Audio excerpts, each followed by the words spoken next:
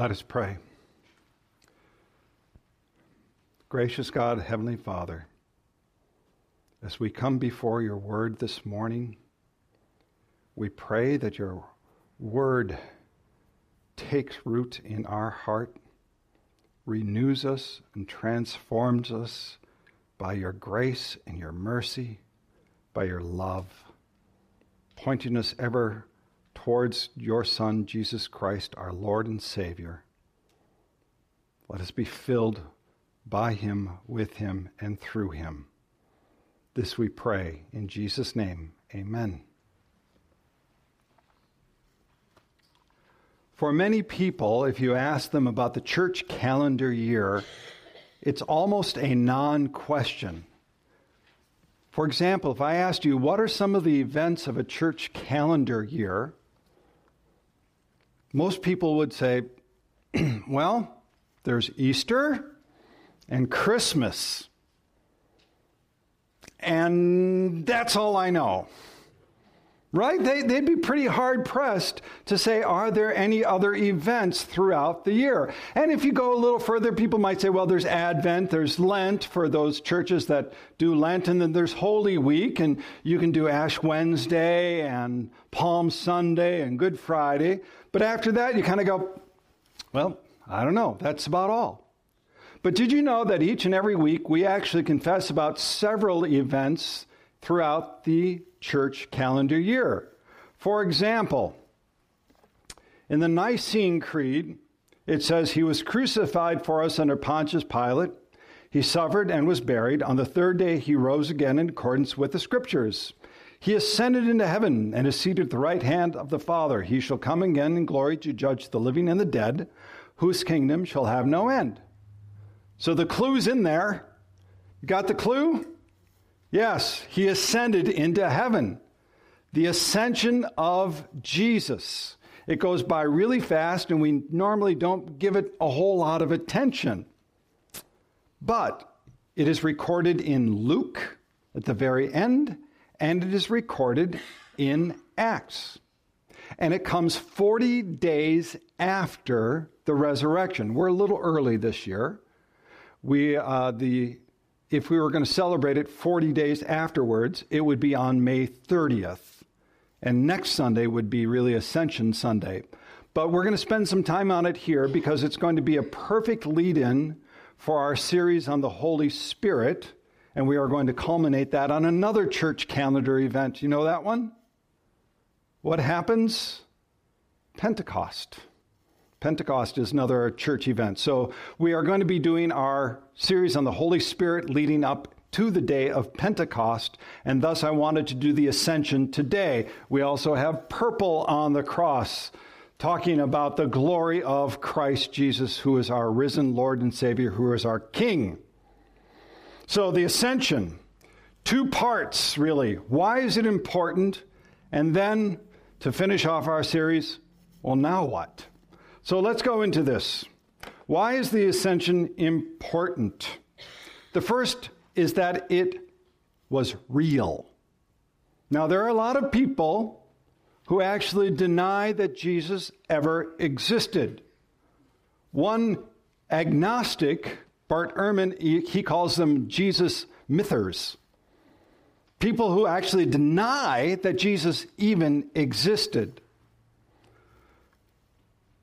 They would say that our faith is just a blind faith, that is a faith without any grounding in any reality whatsoever.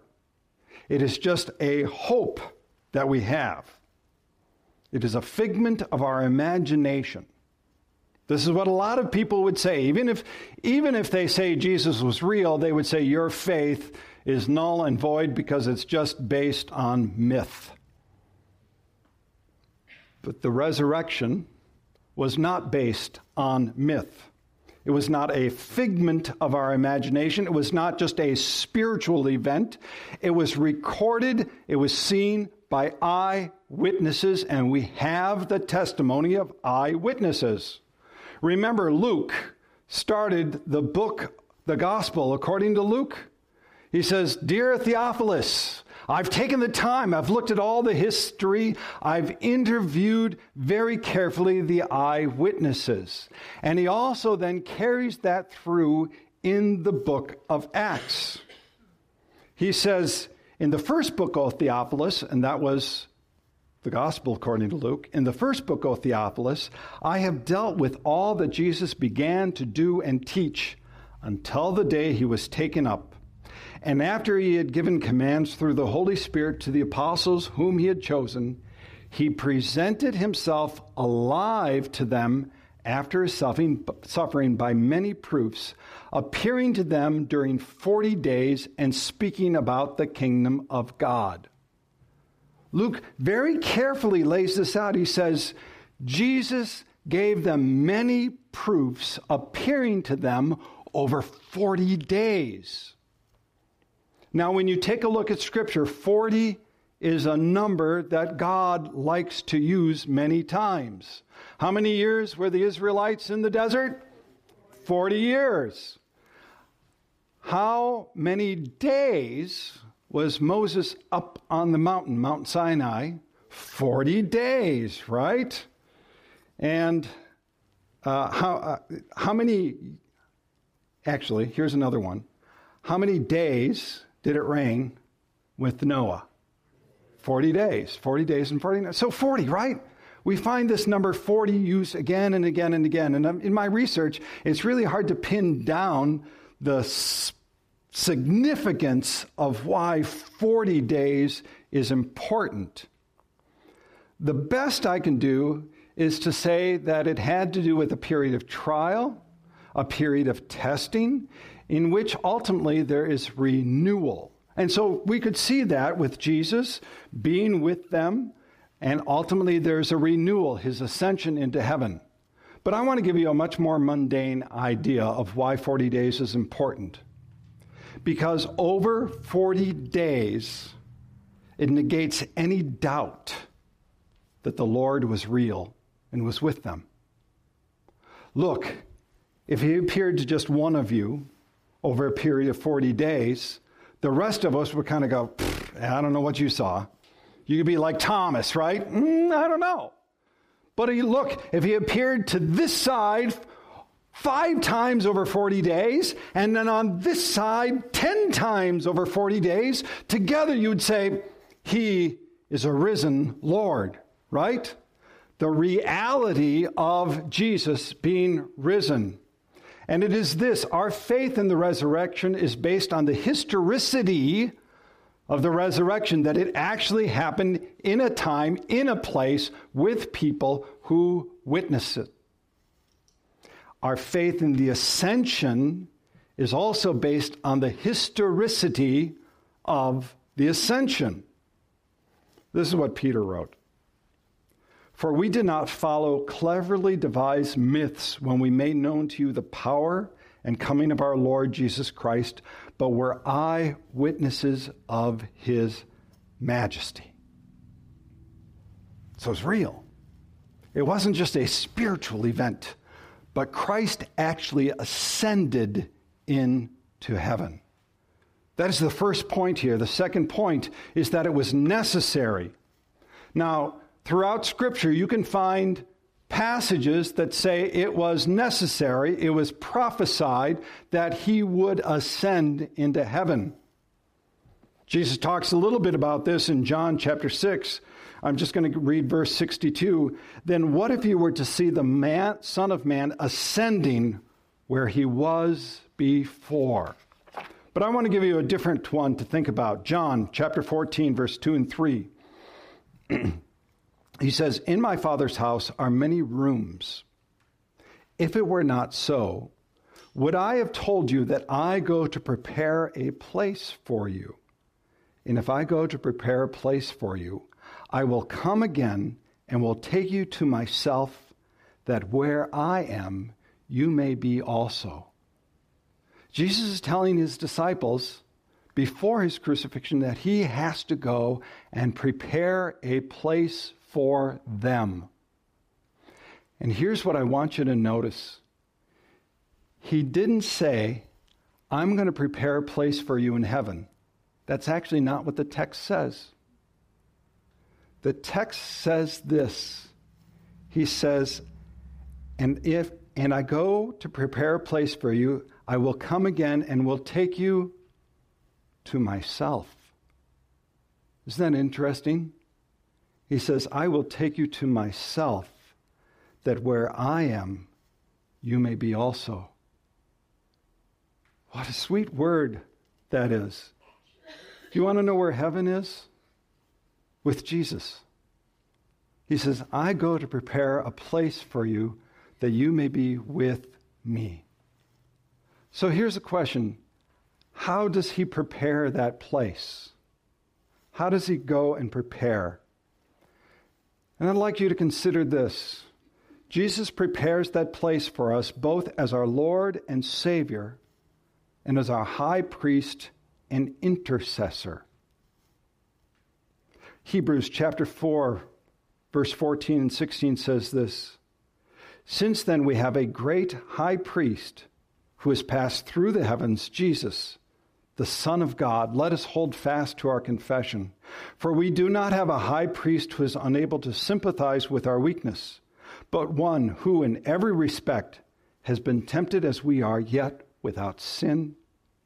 Let us then with confidence draw near to the throne of grace that we may receive mercy and find grace to help in time of need. And finally, Hebrews chapter 9, verse 24. For Christ has not entered into holy places made with hands, which are copies of the true things, but into heaven itself, now to appear at the presence of God on our behalf. Jesus, as our high priest, offered up himself as a perfect sacrifice, the Lamb of God who was without sin. He offered up himself so that we would be covered by his blood, which means that we are declared righteous, that the death, that sin, the wages of sin, the death has passed over us so that we can stand before him, with him, the very throne of God. He says, I go to prepare a place for you. And I do that because I have offered myself as a sacrifice, and now I stand as your intercessor before the throne of God. He has prepared a place for us. And because he has prepared a place for us, we have great confidence. The ascension is important because it brings us great confidence that Jesus has gone before and now awaits us. Isn't that good news? That he is there awaiting for you. It was real, it was necessary, it was also a coronation. How many of you seen God clouds before? God clouds? You know what I'm talking about?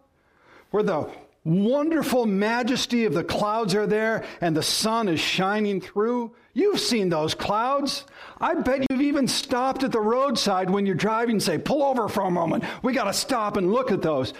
Clouds bring you to a halt because they show you some type of majesty, don't they? Something greater than yourself. God has used clouds throughout Scripture for us to get a glimpse of his majesty, of his power, of his might. The clouds were on Mount Sinai. The clouds were with the Israelites in the desert. The transfiguration, the clouds were there, right? In the book of Daniel, chapter 7, the Son of Man descending on the clouds of glory. And now here, he is ascending into heaven in the clouds of glory, the majesty and might. What the disciples saw, and wouldn't it have been great to see it, to be there? What the disciples saw was a glimpse of the exaltation of Christ Jesus coming into his glory. One commentator said this. He said, Psalm 24, which was one of our readings today, anticipates the grandeur and the spectacle associated with the homecoming of the Son of God. Lift up your heads, O gates, and be lifted up, O ancient doors, that the King of glory may come in. So the question then is, who is this King of glory? And the reply comes to Christ's title, the Lord strong and the mighty, the Lord mighty in battle. This was a homecoming celebration for Christ. The crown of thorns was replaced by the crown of glory. He had defeated Satan, he had defeated sin, he had defeated death, and now the King of glory comes in. Lift up your heads, O gates, and be lifted up, O ancient doors, that the King of glory may come in. Do you remember, on the night of his birth, the heavens broke into song, right? I would imagine coming into the ascension, the heavens again broke into great song at the homecoming of the Lion, the Lamb, our Lord Jesus Christ. We get a glimpse of that song in Revelation chapter 5, verse 13. And I heard every creature in heaven and on earth and under the earth and in the sea and all that is in them, saying, to him who sits on the throne, to the Lamb be blessing and honor and glory and might forever. All of creation singing his praises. You see, we worship a living Lord, the King in his glory. It was real, it was necessary, and it was his homecoming, his coronation. Now, can you imagine, right? You're standing there. You see this, and you're like the disciples, like, now what? Now what do we do? I bet they were just, as the English say, gobsmacked. Their jaws were dropped down. Now what? You ever heard the song, Are We There Yet? Now there's a couple of variations of the song. Are we there yet? Are we there yet? I don't think you heard me say, are we there yet? 1, 2, 3, 4. I declare a thumb war. Anybody know that one? No? Okay. But, you know, kids are obsessed with the final destination, right? And if you've ever been on a trip with kids, you know this song, whether they sing those words or not. Are we there yet? And it's like, we're on the trip. There's things to do on the trip. But as human beings, we always want to be that final destination. And many followers of Jesus Christ sing a version of that song. Verse 6 from our reading. So when they had come together, they asked him, Lord, will you at this time restore the kingdom to Israel?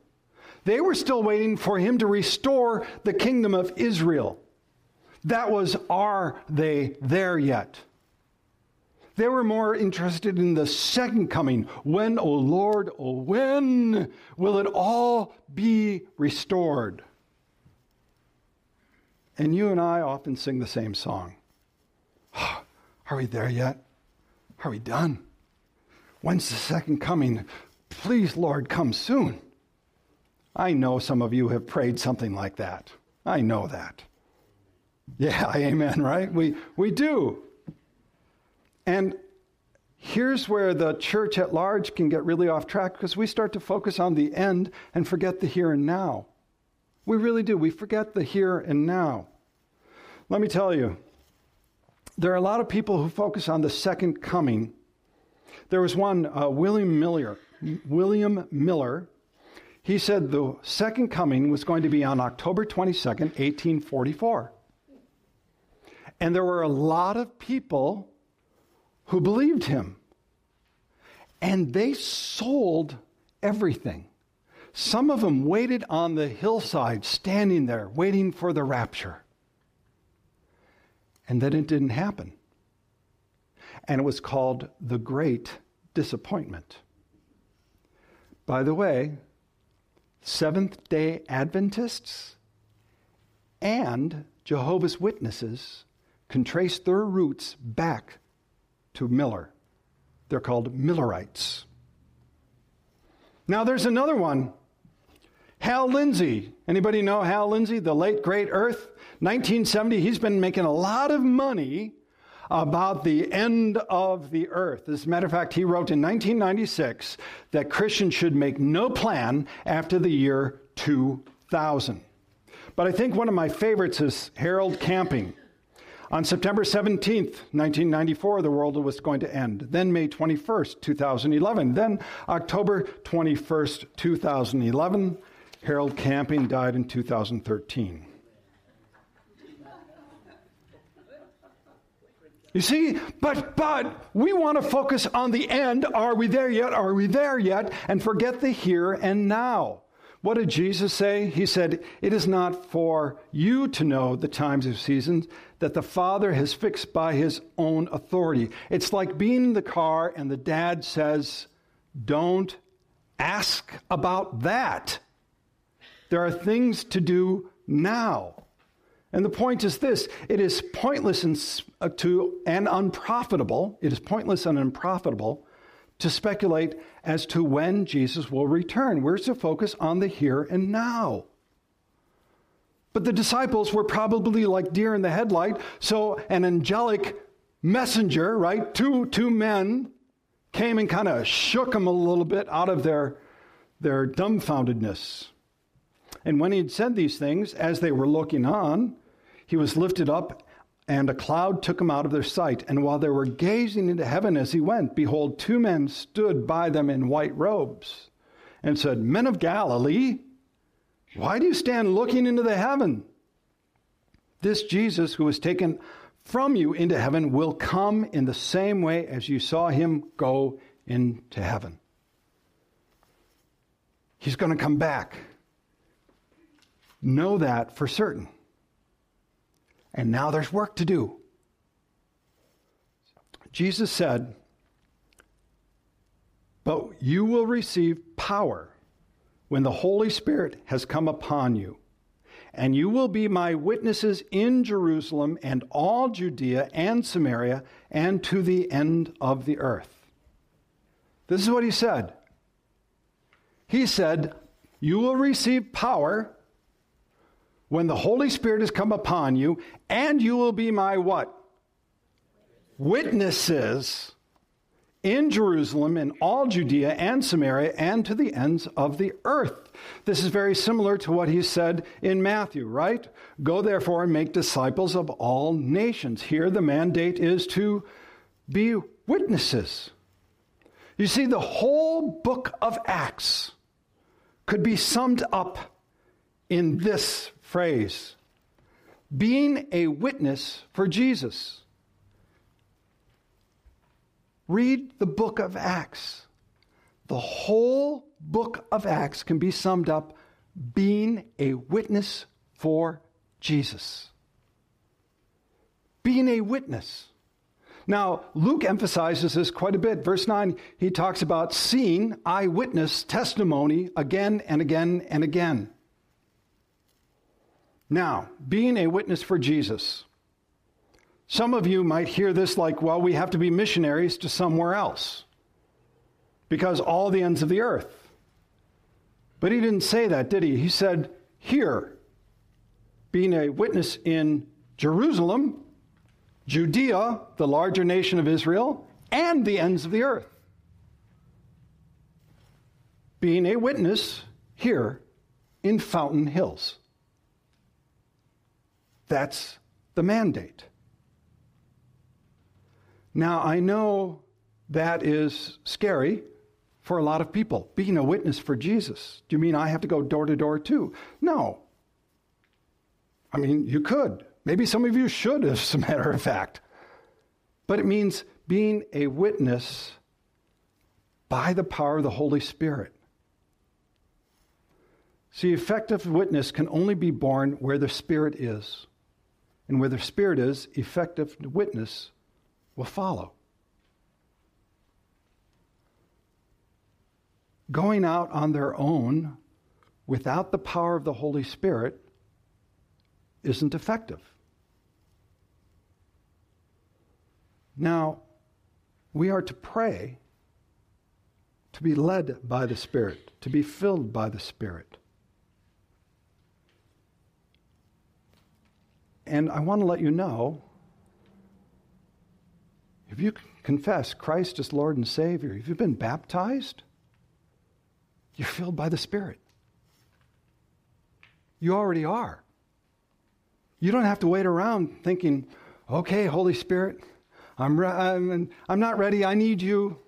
Give me a sign, right? Look, no, if you have confessed Christ as Lord and Savior, been baptized, you are given the power of the Holy Spirit now. Not later, but now. So are you praying for that? See, some of us just want a sign. You wanted a sign? Here it is, God. Let me tell you how this plays out in real life sometimes. There's a fellow, Norman Cates. He told a story of about a man who prayed a prayer every morning. Lord, if you want me to witness to somebody today, please give me a sign to show me who it is. So one day he found himself on a bus.